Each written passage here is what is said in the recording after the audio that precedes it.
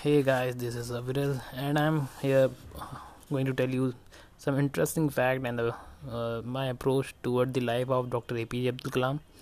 As I'm going to some of his books, right now I'm holding one of his which contain some selected writing and lectures of Dr. APJ Abdul Kalam.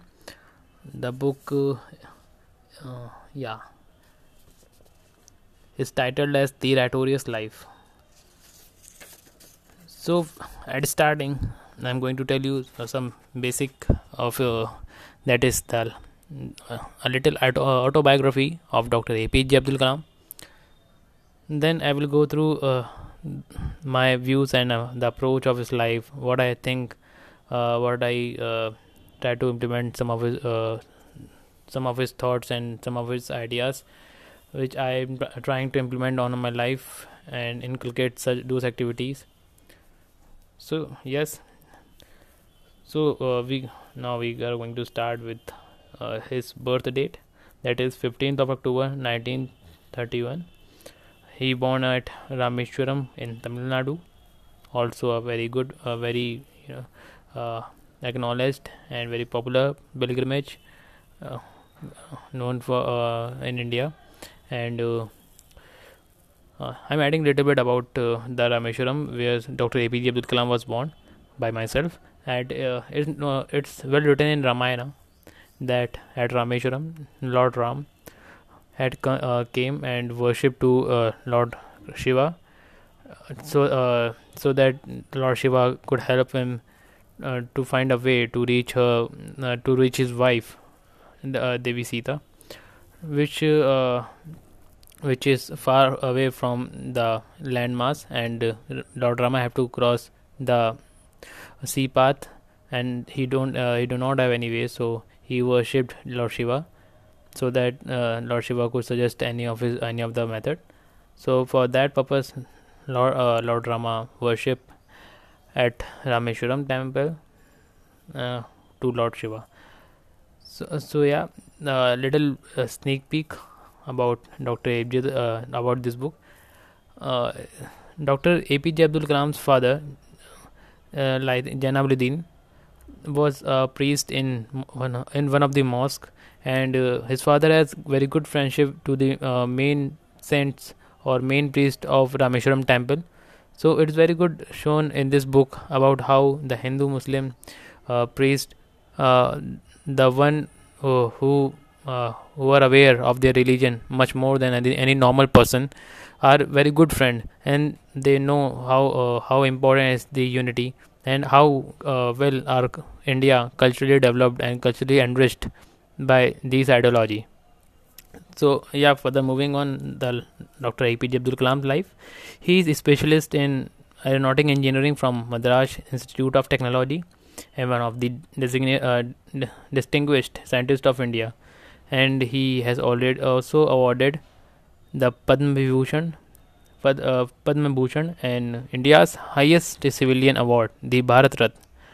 Dr. Kalam became 11th President of India on 25th July 2002.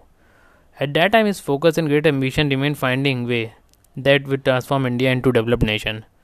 And let me tell you one more thing, that Dr. APJ Abdul Kalam was also known as the People's President.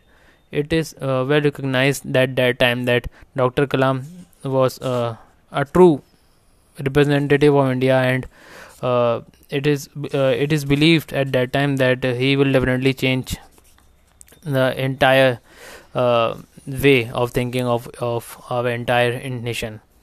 And it's very beautifully written in one of his book, Wing of Fire, that where there is Ratorious in the heart, there is beauty in the character. When there is beauty in the character, there is harmony in the home. When there is harmony in the home, there is order in nation. And when there is order in nation, there is peace in the world. So now moving on, about knowing much more about Dr. APJ Abdul Kalam. So he is very closely attached to his mother, and he has written many poems about his mother in many of his books like Wings of Fire and My Journey and etc. etc. One poem which I know I feel very emotional, and he has written this poem in his one of his book Wings of Fire. Now I'm reciting the poem. Mother, I still remember the day when I was 10, sleeping on your lap to the envy of my elder brothers and sisters. It was full moon night, my world, only know you, mother, my mother.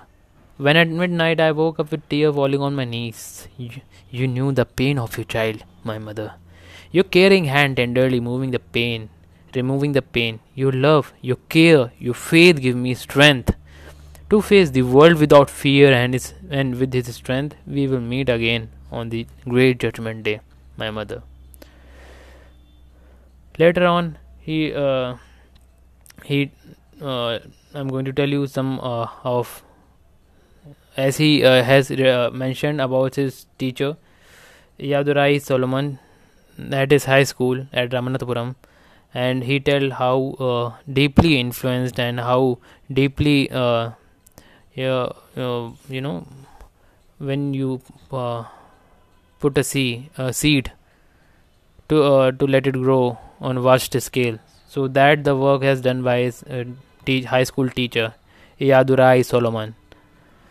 He also think that his teacher was the only reason for his great success and achievement, and the way he think about the life, about the country, and about the future. He also write it's very important for a youngster to get a very good teacher, because without teacher the nation can't able to do anything on its own. The same ideology has been followed by Dr. S.S. Sarvapalli Radhakrishnan, who was also the Prime Minister of India.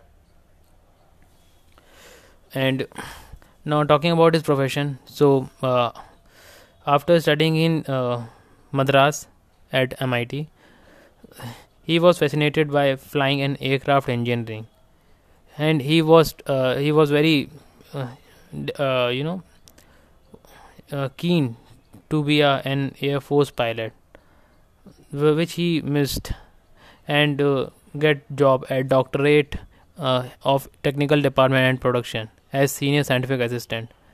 Then he got involved in various defense and aeronautic programs.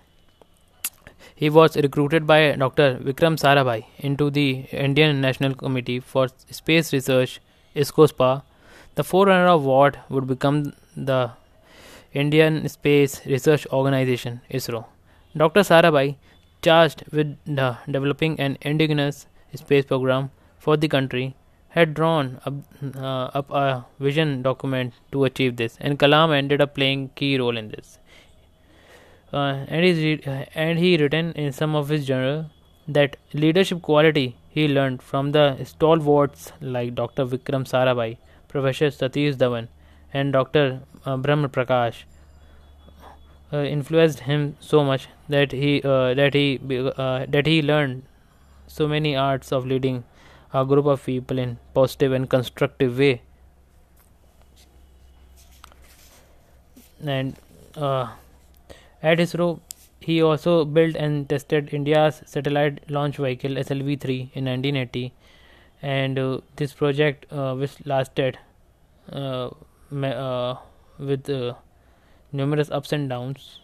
And once this SLV-3 was failed at launching, and in India, where democracy at its peak, and the free media and all this is widely reported, and all politicians and common people criticizes then why India is wasting their money in these failing programs.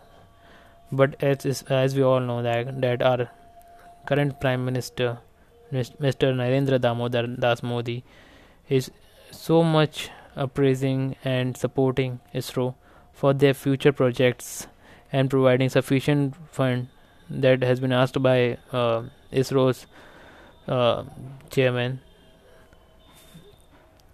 This shows that the importance of these kind of research center in India is very important to lead a country into a developed nation.